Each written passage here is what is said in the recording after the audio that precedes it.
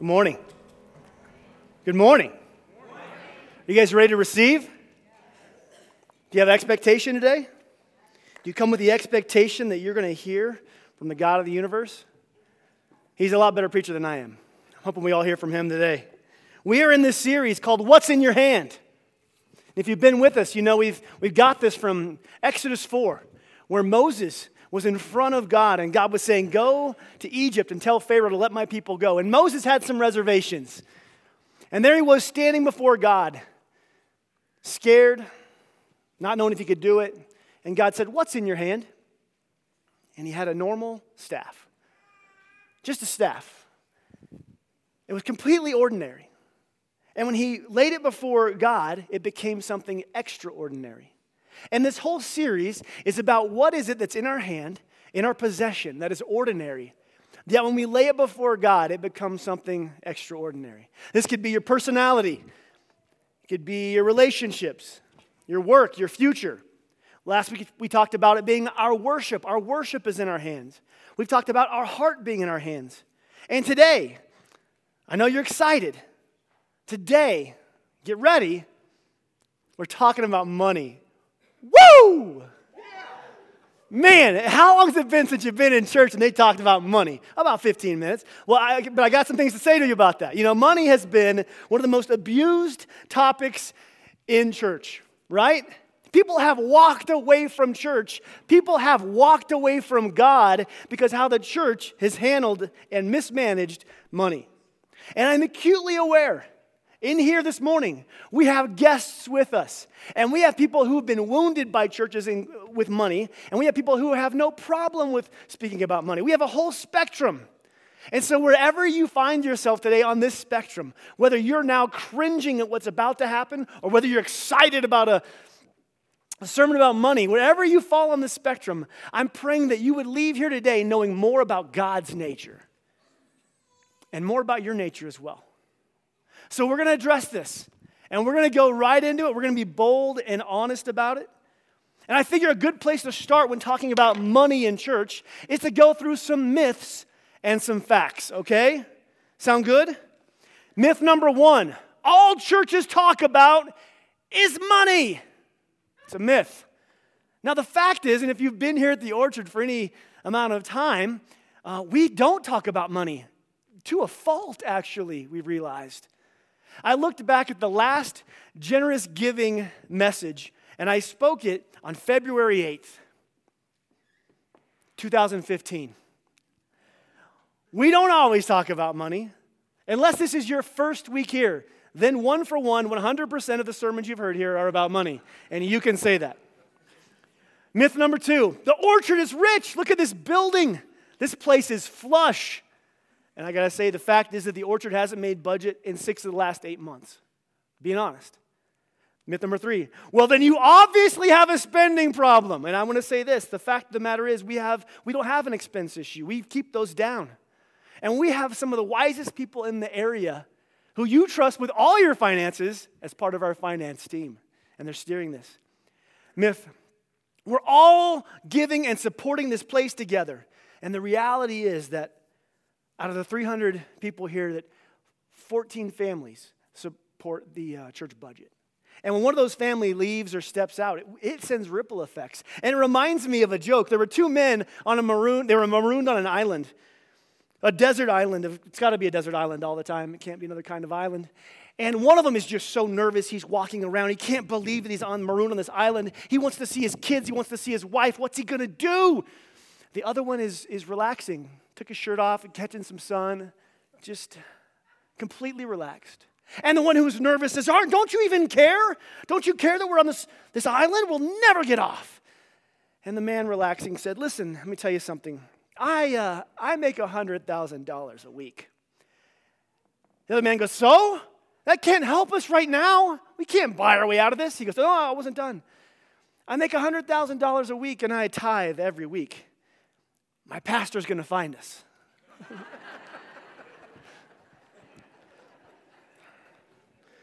Myth. You're going to use guilt to manipulate us to give. And I'm not. In fact, today we're going to talk about what the Bible says, and by the end of this, I want you to see that your giving is between you and God, not you and me. It's between you and God, not you and the church. In fact, I hope you can already tell that by the facts we've given you, we're being very forthright. You see, a lot of churches, when they finally do talk about money, they're so nervous about what they're going to say, they tiptoe around everything. And today we said, let's just be honest. Let's have an authentic discussion about this. Myth. At the Orchard, you always say that Jesus is the main thing. And if Jesus is the main thing, let's stick to what he has to say and not talk about all this money stuff. Fact.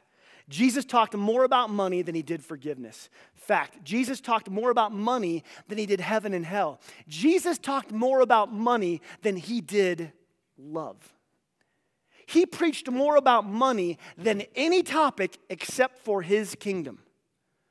He has something to say about it. Last myth. I don't have a money issue. The fact is, probably not. But we all might have a heart issue. I'm going to tell you my goal for this sermon. My hope is that we leave here a more generous people.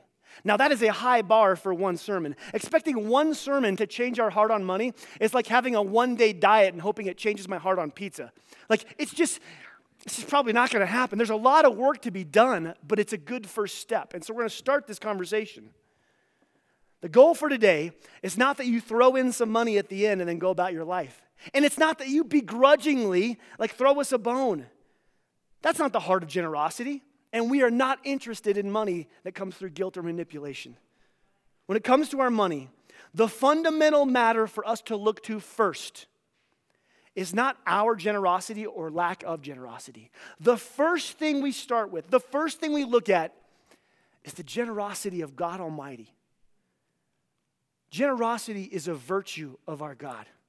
He is absurdly generous with us. He's given us life. He sustains life. He's given us relationships and purpose and rich moments and resources. And he lavishes his love upon us. The word says that God is love. And you have to know here today, you're the object of his love. He is obscenely generous when it comes to forgiveness. I mean, some of you are very generous in your sin. But thank God he is more generous with his grace. Amen? Somebody wake up and get excited about the money sermon. Come on. Amen. There we go. God is generous in calling and purpose. He didn't leave us on this earth without meaning. We're to love him and to love people, all people, no asterisks, and bring light and love to a world around us. We forget how generous God is. We forget how generous. When was the last time you made a gratitude list? Have you ever? Have you ever sat there and just gone through some of the things you're grateful for or prayed through those? Because the truth is, we forget. I forget. We all forget how generous God has been with us. Everything we encounter. Colossians 1, verse 16 says this, "For by him all things were created." All things. In heaven and on earth, visible, invisible, whether thrones or dominions, rulers or authorities, all things were created through him, and all things created for him. All things created by him and for him. Mount Sopris, yeah, that was his. He did that. The beauty of a mother's love for her infant, yeah, that's from the heart of God. The love of a young man who drives across country at midnight to see his beloved, yeah, God knows sacrificial love. That flows from him. The flavor of sauteed elk on a bed of greens. And you laugh. It's proof of God's generosity. He did not have to create taste buds or flavor. But he did. He didn't have to, but he's generous. And he goes, oh, they're going to love this. And he puts flavor. And he goes, I think they're going to love it. He puts taste buds. And you put them together. Isn't it great? Praise God. All blessings. All things. He gave us life. He created you. He created the world, and he looked down through time, and he saw you, and he created you, and he loves you. He gave you breath. He gave you a mind that can think and a heart that beats. He gave you purpose and calling. He placed in you a desire to leave this world a better place, to make your mark. David writes of this in the Psalms as he is going through all of God's generosity. And he says in Psalm 139, "You created my innermost being. You knit me together in my mother's womb. I praise you because I'm fearfully and wonderfully made. Your works are wonderful. I know that full well." When he created us, he was generous. The creation around us, our lives, are echoes of God's generous heart. And beyond that, God gave us His Son. He gave us Jesus. While we were spiritually dead, He sent Jesus to provide a way for us to have redemption and salvation. And this is summed up in John 3:16. And we all know it, right? For God so loved the world, a generous love that He gave. He what? He what? Gave. Our God's a giving God, a generous God. He gave His only Son. Who gives their child for other people? That whoever believes in Him shall not perish but have eternal life. God's generosity split the sky when Jesus laid down His life for our salvation. But we get so used to John 3:16, we get so used to it that we cruise right past these things and our gratitude doesn't attach onto them. Jesus gave His life. And when it comes to money, there's sometimes when people ask me in a certain way, they say, hey, how much am I required to tithe to God? And it's at those moments I can see they're not looking for a high bar of generosity. They're looking for the lowest hurdle of religious duty. And all I think of in some of those times is, I'm so glad Jesus didn't tithe His life. I'm so glad He didn't go, well, here's a little bit percentage of my life for your salvation. You see, Jesus didn't tithe it. He gave sacrificially. We have a God that is so generous. He just gives, and He gave His Son sacrificially. He sacrificed. He laid it down. And while we're here oftentimes looking at percentages or what the cut we can give, He is looking at redemption, and He is all in. He went all in for you, for me, for our kids, for life. He didn't have to, but out of a generous heart, He gave sacrificially. Another thing that amazes me is how generous God is to even His enemies. And this is amazing. So Bill Gates, he's the creator of Microsoft, right? Yep. He's given away almost $30 billion with a B, $30 billion to charity and medical research. He's given away more money than some countries possess. But Bill Gates, in all of his earthly generosity, has never given $1 to Apple.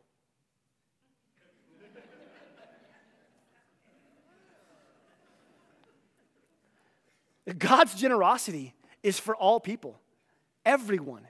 Listen, if you grew up in a home, you were privileged to grow up in a home that loved God and you got to learn about Him in your home and go to Sunday school, God loves you and He generously gives to you. If you grow up and you have never heard of Him, you don't even consider Him, Jesus died for them as well. Jesus died and gave His life generously for those who deny Him and hate Him and ridicule His people. When He was being nailed to the cross, he prayed for those people. He prayed that God would forgive those who killed Him. It's incredible to consider His generosity. Jesus is the creator and sustainer of all life. Even as He's being crucified, He's being nailed to a tree, a piece of wood that He created and He sustains. And then, during the crucifixion, a Roman soldier, the salivary glands it takes to create spit, and the muscles it takes to fling it out of His mouth onto the bloody face of Jesus. Jesus created that body. He created that ability. Jesus created everything, and even while they mocked Him and beat Him, He laid His life down sacrificially and generously. He created it all.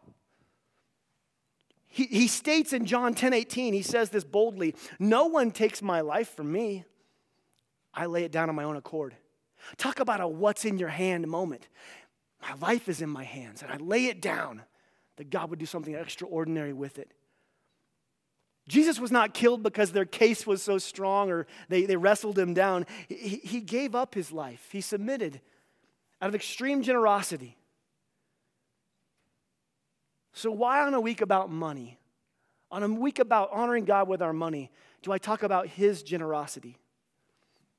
Because if we're going to have a heart of generosity, we're going to have a heart of gratitude. We can muster up generous moments, but authentic generosity finds its headwaters in a heart of gratitude for all God has given us. It is from a heart of gratitude that we find a heart of generosity. People, God's generosity should trigger our gratitude. all that he has done should trigger our gratitude. It's saddening that we would be recipients of such love and such generosity and remain unmoved and ungrateful. It reminds me of a parable that Jesus spoke in Matthew 18. He says there was a king, and this king called someone to him, and the man he called before him had a debt, and the debt was huge. But the king forgave the debt. And it changed this man's life. The weight, the burden of debt that was upon him was gone. And the king absolves it, and the man leaves the king's throne room free. And he leaves the throne room, and he encounters a servant who's passing by, and the servant owes him $10. And he seizes the servant, and he says, "Where's my money?" And the servant says, "I can't pay you right now." And he goes, "Guards, arrest him and throw him in jail until he can." You see, that man was a stagnant pool. Generosity went in, but none came out. And God has created us that he would be generous with us so that we could be generous to those around us. You've been forgiven all things by Jesus. Who is it in your life you refuse to forgive? God loves us with a lavish and unending love that knows no ends, even though we wrong him. And who in your life have you run out of love for based on their actions and irritations? God loves you beyond your politics and beyond your preferences. And who have you ceased to love because of such temporary earthly things? Because love is above all those. God's generosity is the source of our gratitude.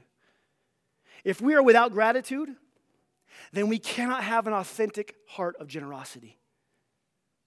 And if we want our hearts to change when it comes to being generous, we must recapture this gratitude for all God has done, all he is doing, and who he is. Because it's all about him. Giving is all about him. Generosity at its heart starts with God, not us. In fact, God says in 1 John 4:19 says that we love because he first loved us. He's been so generous with us. It is out of gratitude that we return that. And last week I stood up here and I spoke about worship being in our hands. And I said this quote: "We have come to believe that our worship is based on variables in this church room, when in fact our worship should be based on what's constant in that heavenly throne room." And I believe that giving is worship. I believe generous giving is an act of worship. And so let me rephrase that statement with a twist. We have come to believe that our giving is based on variables in this church room, when in fact our giving should be based on what's constant in that heavenly throne room. You see, giving isn't between you and the church. Giving is between you and God. And that's freeing. When it comes to being generous, if my heart is full of gratitude for all that God's done and all that he is, it changes my giving. Out of a heart of gratitude, I become a generous giver. If I take out that heart of gratitude, my giving at best, I become a church tipper. A church tipper throws in money based on the performance of the band or the preacher. Well, that was a good one. Here's a 50. Here's a 5. A tipper gives money when they believed it's been earned, but there's no sacrifice because it's a payment for services rendered. It's like the story of a man who took his family to church, and on the way out, he was so upset. He gets in the car and slams the door, and he's telling his whole family, the sermon was too long. The music was too loud. The people weren't nice, and it was too hot in there. And he just kept going and going about all he didn't like about it. And finally, in the back seat, his little son goes, "Hey, Dad, you got to admit it wasn't a bad show for just $1.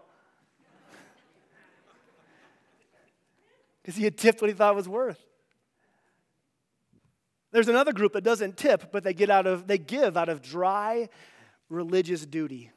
You know, their giving is viewed as a membership due to an organization. The giver deals with gratitude. The tipper deals in gratuity. And the religious donor deals in guilt. A giver gives for free. The tipper gives a favor. And the donor pays a fee. God's calling us to move away from some of these. The religious donor and the church tipper, they both give out of what they consider my money, while the heart of gratitude of a generous giver knows they have laid down their entire life, and even their money is God's. Now, Amy and I, we believe this and we say this, that all of our money is God's money. Not just 10%, not a chunk, all of our money. In fact, all of our lives are His. We declare our future, our past, our kids, our hope, our peace. All of our life is God's. And when I give God my entire life, but I remove my money, it says something about my heart.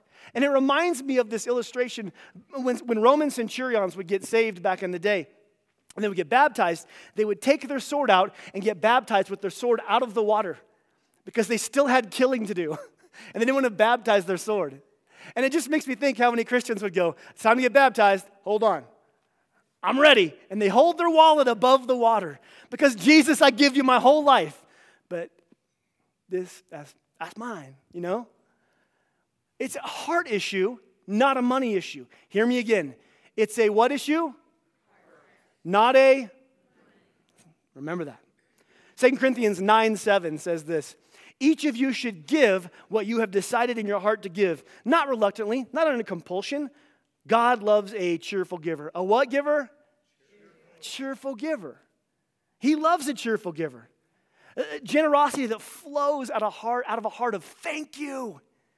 Now, why is He not looking for begrudging givers or entitled tippers? Why? I'm going to tell you. You ready? You ready for this? You ready? God doesn't need your money. He doesn't need your money. Did you know He's not even after your money? He's after your heart. And for some of us, our heart is where our treasure is, as the Bible says, and it's in our wallet. God's after our heart. Perhaps maybe that's why Jesus spoke about money more than any topic other than His kingdom, because He knew we as people would get our hearts mixed up and our heart would go to where our treasure is. For many of us, our treasure's in our accounts. And God's asking us, is it all mine? Is it all mine? Jesus spoke often about the Shema. It's the prayer that we say often here. It's where our vision comes from. Love God and love people. It's this ancient prayer. And in fact, Jesus says the entire Bible hangs on this verse. The entire Bible is summed up by these two verses. And it says this. He says it again in Luke. Love the Lord your God with all of your heart, all of your soul, all of your strength, and all of your mind. And Jesus calls this the first and greatest commandment. Do you know what it means to love God with all your strength? It doesn't just mean your muscle fiber. It doesn't mean you're flexing. Like, yeah, I'm loving God right now. That's not what it means. What strength means? It's the strength of your life. It's everything that you can bring to bear to forward His kingdom. Love God with everything your life can bring to bear. Your time, your talent, your personality, relationships, your resources, your money, your abilities. Listen, the Bible at its core calls us to love God with all the parts of our being, all of it. And we get so uncomfortable when we talk about one of them. And He calls us to love God with all of our strength. And I would dare say if we refuse to love God with all of our strength, all of our resource, all that we bring to bear, it's going to be really hard to love God with all of our heart. Because there's a reason we're holding that back. It's a heart issue, not a money issue. Now, when you say that I'm going to give all my finances to God, does that mean that you come here and you give 100% of your check? No.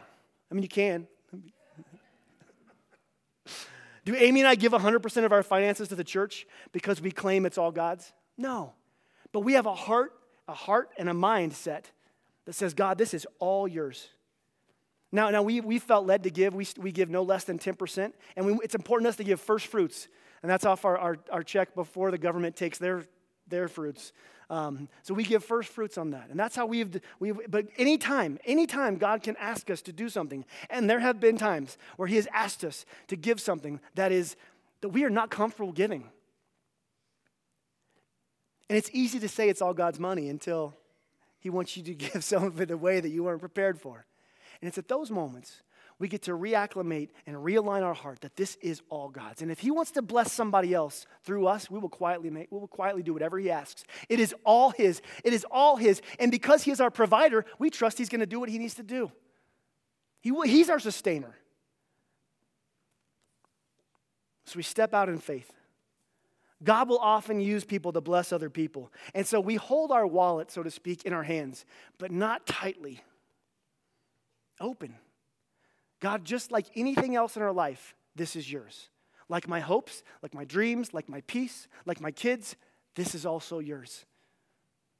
Loving God with all your strength is a liberating reality because it takes the things that often own us and gives ownership of them to God. And they can't own you any longer. And finally, I'll end in Malachi 3 in the Old Testament. It's an incredible passage where God speaks from the first person. He's speaking to us. And it has to do with the hearts of his people. His people have left him, and they're withholding from him. And he's speaking to them about these things. And in Malachi 3, verse 10, he says these to his people. Bring the whole tithe to the storehouse. That was the temple. That there may be food in my house. And he said, look, catch this. Test me in this, and see if I will not throw open the floodgates of heaven and pour out blessing. A few things to unpack. He says, test me in this and see if I don't open the floodgates.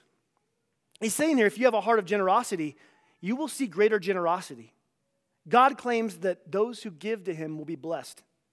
Now, let me be very careful here. I want you to hear something. I am not saying if you give God money, you will get money. I'm not saying that. But I have felt firsthand the blessing of giving to God. And it could be as simple as, one thing it's blessed us with, when we give to God, it breaks off the consumerism and materialism. Because it's not my money. It's not our money. It's God's. And it breaks off that ownership it has over us.